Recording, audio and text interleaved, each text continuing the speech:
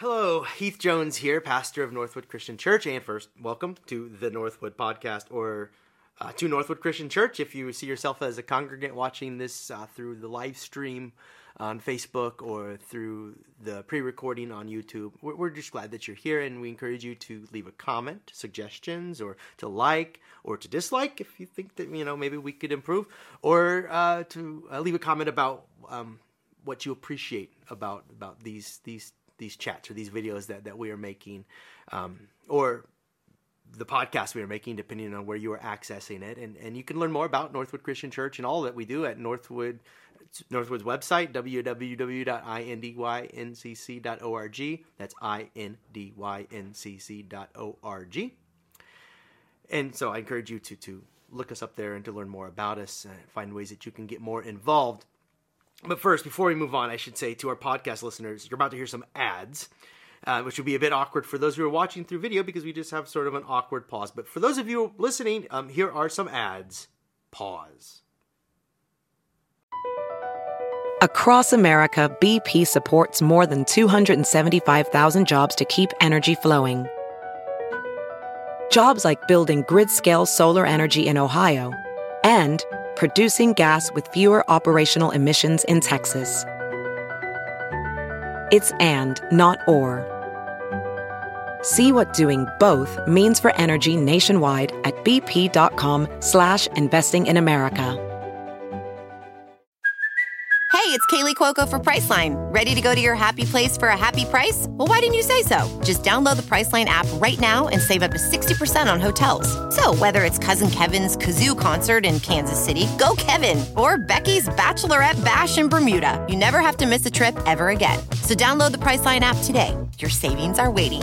Go to your happy place for a happy price. Go to your happy price, Priceline. And for those of you who never left, or for those of you who are returning, that was the ads, or not, whichever. We're going to continue our discussion that we began last week about the Lord's Prayer.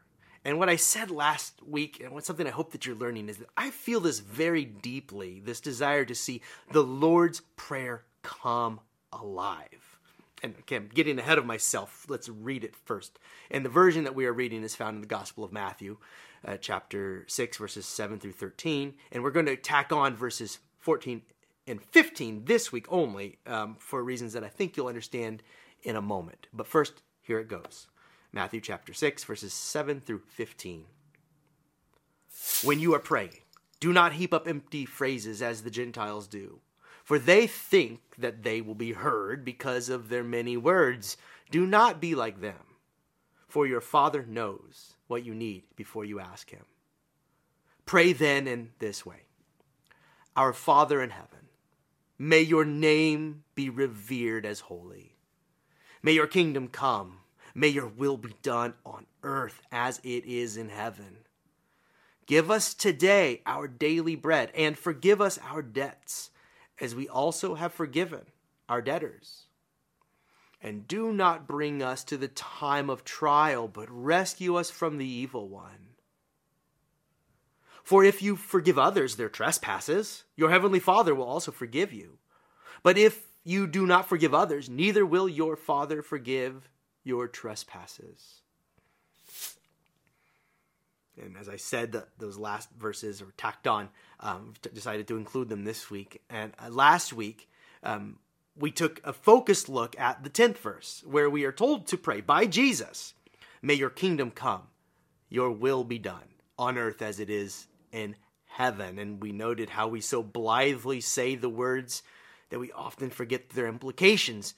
And what I really wanted to leave you with last week is these are no casual words.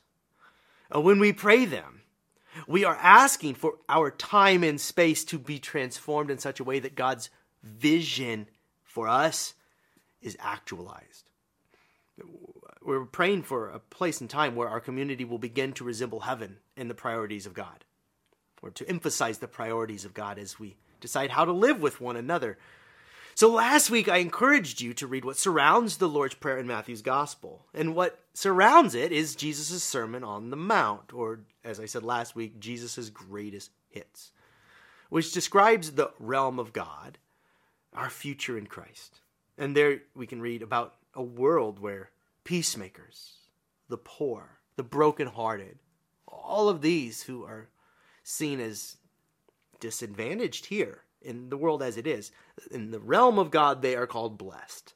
Enemies are reconciled in that place, and all is well.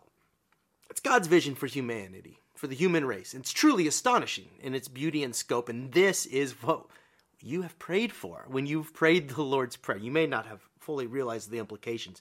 We forget this, but we should remember it. You were praying for the vision of Jesus to come alive in all of its facets. And today, we're going to look hard at the 11th and the 12th verses, which read, "Give us today our daily bread, and forgive us our debts, as we also forgive our debtors." And you may have noticed that when this prayer is prayed collectively, sometimes different words are used at this part. Sometimes we, instead of saying forgive us our debts, we say forgive us our sins. That's the way we prayed at my church, in fact. That's what we say. And if you're listening to this online, you'll know that coming the Sunday when I preach this sermon, that's how we will say it. Forgive us our sins. But there's also the much vaunted, you may have heard, forgive us our trespasses, which I, full disclosure, don't like. Not because of any deep theological reflection or maybe some study of the biblical language, but because I think it sounds like a bunch of snakes hissing at one another when we say, Father, forgive us our trespasses. So the sea of voices saying it together sounds like a bunch of hisses. But also, it obscures the prayer, and it makes what we're asking less clear. More about that in a moment. Now, you may have noticed that the word that is used in the version that we're reading today, the New Revised Standard Version, uses the word debts. The same as the old King James Version from back 400 years ago and counting. And not that I think that the King James Bible is the be-all, end-all. I only use it occasionally, but I just want to point out that the earliest English translations have translated it as forgive us our debts. Not all of them. There were some that were current at that time that used trespasses for historical reasons that I can't get into now. But through the years, it's been rendered other things. And the two most common other translations are, you've heard them, forgive us our sins, as mentioned, and forgive us our trespasses. And before we move on, let's try to clear this up. What should it be? And the word that we're considering here that is translated into the English as debts is a Greek word, ophilo. Hope I'm saying that right, ophilo. And this word functions in Matthew's gospel and in Luke's, in fact, in every instance except two. And more than a dozen times, it's used to describe monetary debt. That is, dollars and cents owed. And in the other two examples in Matthew and Luke where it is used, it's still used to describe what others owe, but just maybe not necessarily money, either owe to God or to others, our obligations. And so for that final reason, where the word is beginning to be used not just to talk about monetary debt, but what we owe others in terms of our trespasses and sins, well, then I can see why we would sometimes say sins. After all, in some of the parables that Jesus told, the concept of debt is used metaphorically to describe sin. So the servant might owe someone else a debt, and the authority figure who is owed the debt might forgive the debt. So you look at Matthew chapter 18 for an example of a parable like this. And in those instances, the debt, which is quite literal in the parable, as in dollars and cents owed, is truly functioning as a metaphor for our sins against God, which God has forgiven, which is the point of the parable. And these reasons are why it's appropriate to use the word sin in the Lord's Prayer and why we do, as in forgive us our sins, because the concept of debt can serve as an apt metaphor for sin. But is this how this line in the Lord's Prayer was originally understood? Is this what we're praying for? Just forgiveness from sins, personal and corporate, or towards another, for another, on another's behalf, between us and God, us and others? Is it about sin infractions in that sense? Is this what Jesus meant? More on that in a moment. But first, let's deal with that other common translation that I sort of griped about a moment ago, trespasses. And you notice, don't get me started on trespasses, because here's a translation that I just really think is not that helpful. And it's not as if the translations of or, the ones in the past going back centuries, did not have this English word trespasses at their disposal through the centuries as they were translating the Lord's Prayer. In fact, keep reading just past the Lord's Prayer in Matthew's Gospel, and what do we find? And this is why I included verses 14 and 15 along with today's passage to make the point. And I'll just stick with the King James Version to demonstrate how long this language has been with us. So, right after verse 13, and lead us not into temptation, but deliver us from evil. And then that line that's tagged on, we'll talk about that in 2 weeks. For thine is the kingdom and the power and the glory forever. Amen. Why is that in some Bibles and not others? There are reasons for it. If we move on to verse 14, here's what we find. For if ye forgive men their trespasses, your heavenly Father will also forgive you. And so there it is. End quote. An old English 400-year-old version where trespass is used, that same English word that we say in our Lord's Prayer, forgive us our trespasses, sometimes when we shift from debt or sinner to trespasses. But it comes again right back in the next verse, verse 15, trespasses. And here's the thing. Are they translating that Greek word, ophilo, from before in the Lord's Prayer? Different word. The word here is paraptoma, a word which does mean something like the English word trespass, as in to infringe on someone else's rights or to make a false step or a blunder in relation to another or to God. So whether you're stepping on your neighbor's toes or infringing on their God-given rights, you might be said to have been trespassing in those moments when your life infringed upon the life of another in inexcusable ways. Okay, that's used in verse 14 and 15. In the Greek language there, clearly means something like trespasses. And so not debt, not about money per se. Forgive others when they infringe on your space. You get it. But again, I emphasize that by the time we've arrived at verse 14, where our word trespass is more accurately used, we are no longer discussing what Jesus was talking about in the Lord's Prayer. Different word entirely. Verse 12, he said, forgive us our debts as we have forgiven our debtors. Rendered debts again and again and again by Bible translators through the centuries, because that is what it means. In verse 14, we're talking about something as abstract as sin. But back to the Lord's Prayer in verse 12, the language suggests that we are meant to be thinking about actual debt, as in money owed. And then when you place the line about forgiving debt next to the line about daily bread, now we see that these two requests, they go together. Give us this day our daily bread. In other words, give us what we need to survive. The basic necessities, food and water for myself, my kids, my kin, my friends, and everyone else in the body of Christ, and then everyone else besides. That's the vision. Oh, but wait.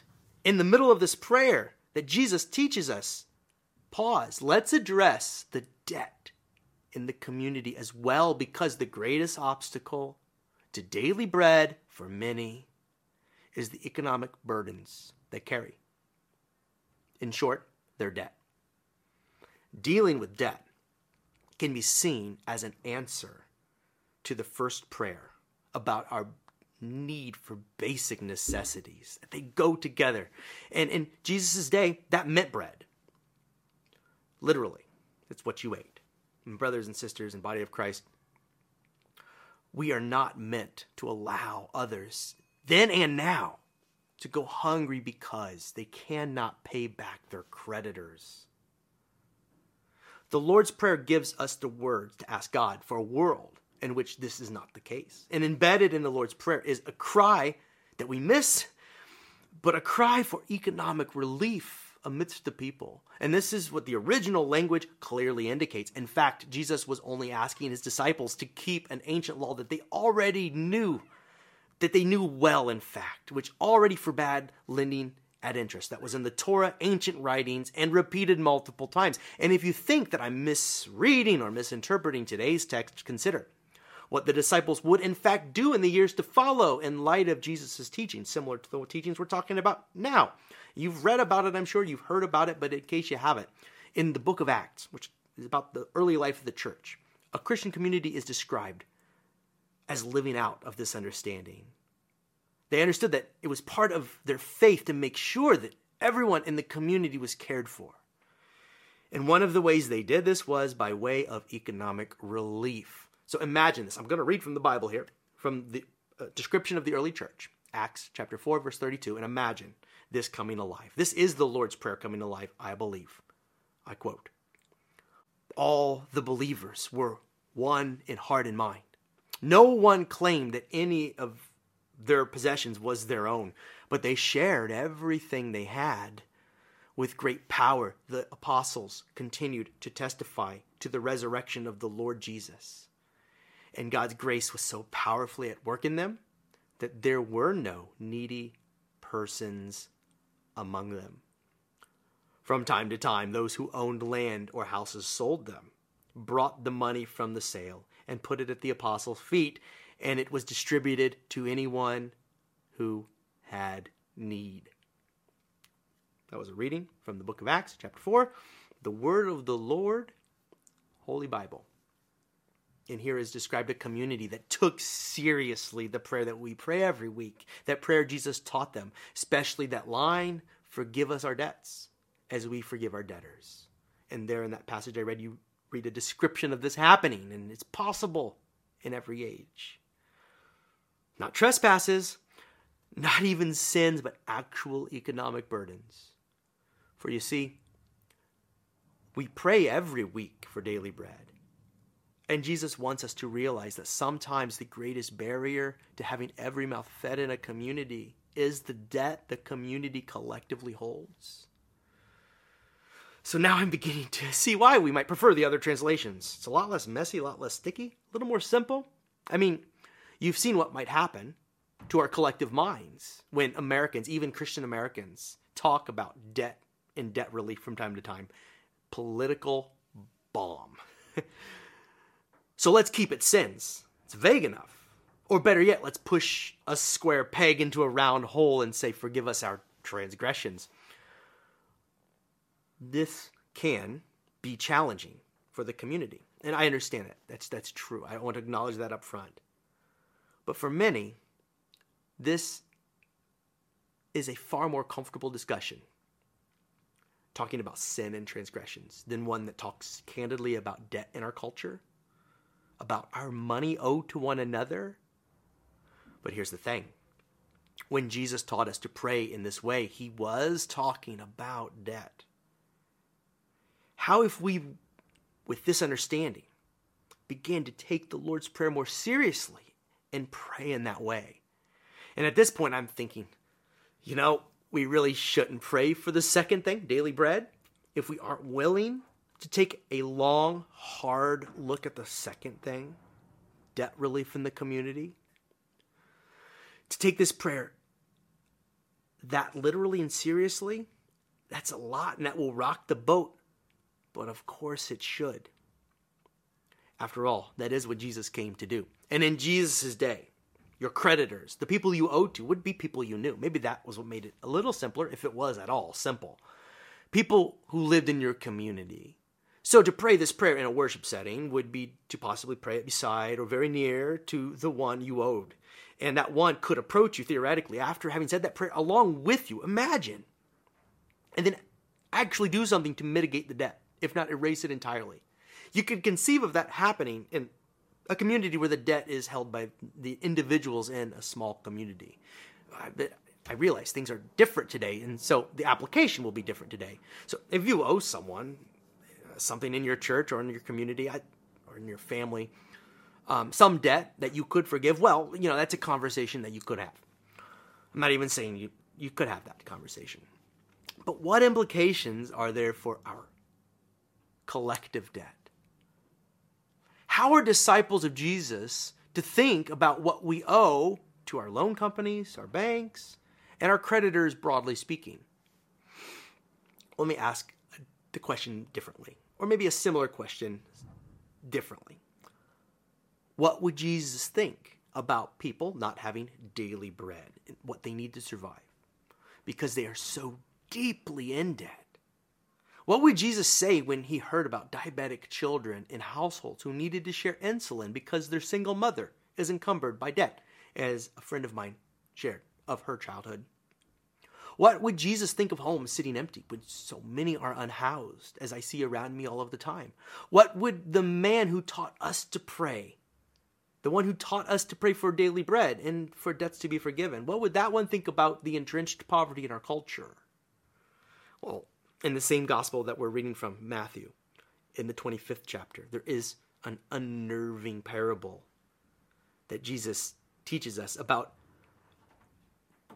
the least among us, and about how serving the least among us is like serving Jesus himself. And conversely, when we ignore the least among us, we are neglecting Jesus. In other words, we are compelled by Christ to see the image of God in all, to serve the poor as if one were serving Jesus himself.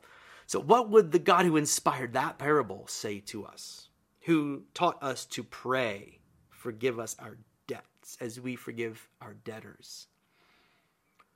What would that Jesus say to a culture that assumes debt as a way of life? You need it for a credit score. Next week, that's complicated. That's a nut I'm not ready to crack. And we'll talk more about what Northwood can do as a small community of Jesus followers. But more broadly, we can simply acknowledge together that things ought not to be this way in our land. Maybe that's the reaction at first, just an unsettled feeling. This should not be and could be different. Christians must become a people committed to seeing the Lord's Prayer come alive around us in all of its dimensions. And this means, among other things, the eradication of economic burdens in our communities where possible. And a lot is possible. If we could come to see our calling as Christians to eradicate economic burdens, poverty, debt, if we could see this as part of what it means for Christians to confront the power of sin in the world, that part of what it means for Christianity to save people is this, well then, we could finally be putting our convictions behind the words we pray when we repeat the Lord's Prayer, forgive us our debts, as we forgive our debtors. And what I want Northwood people to understand, our folks at our church here in Indianapolis, is that these prayers for daily bread and relief from debt are not cursory side issues for Jesus.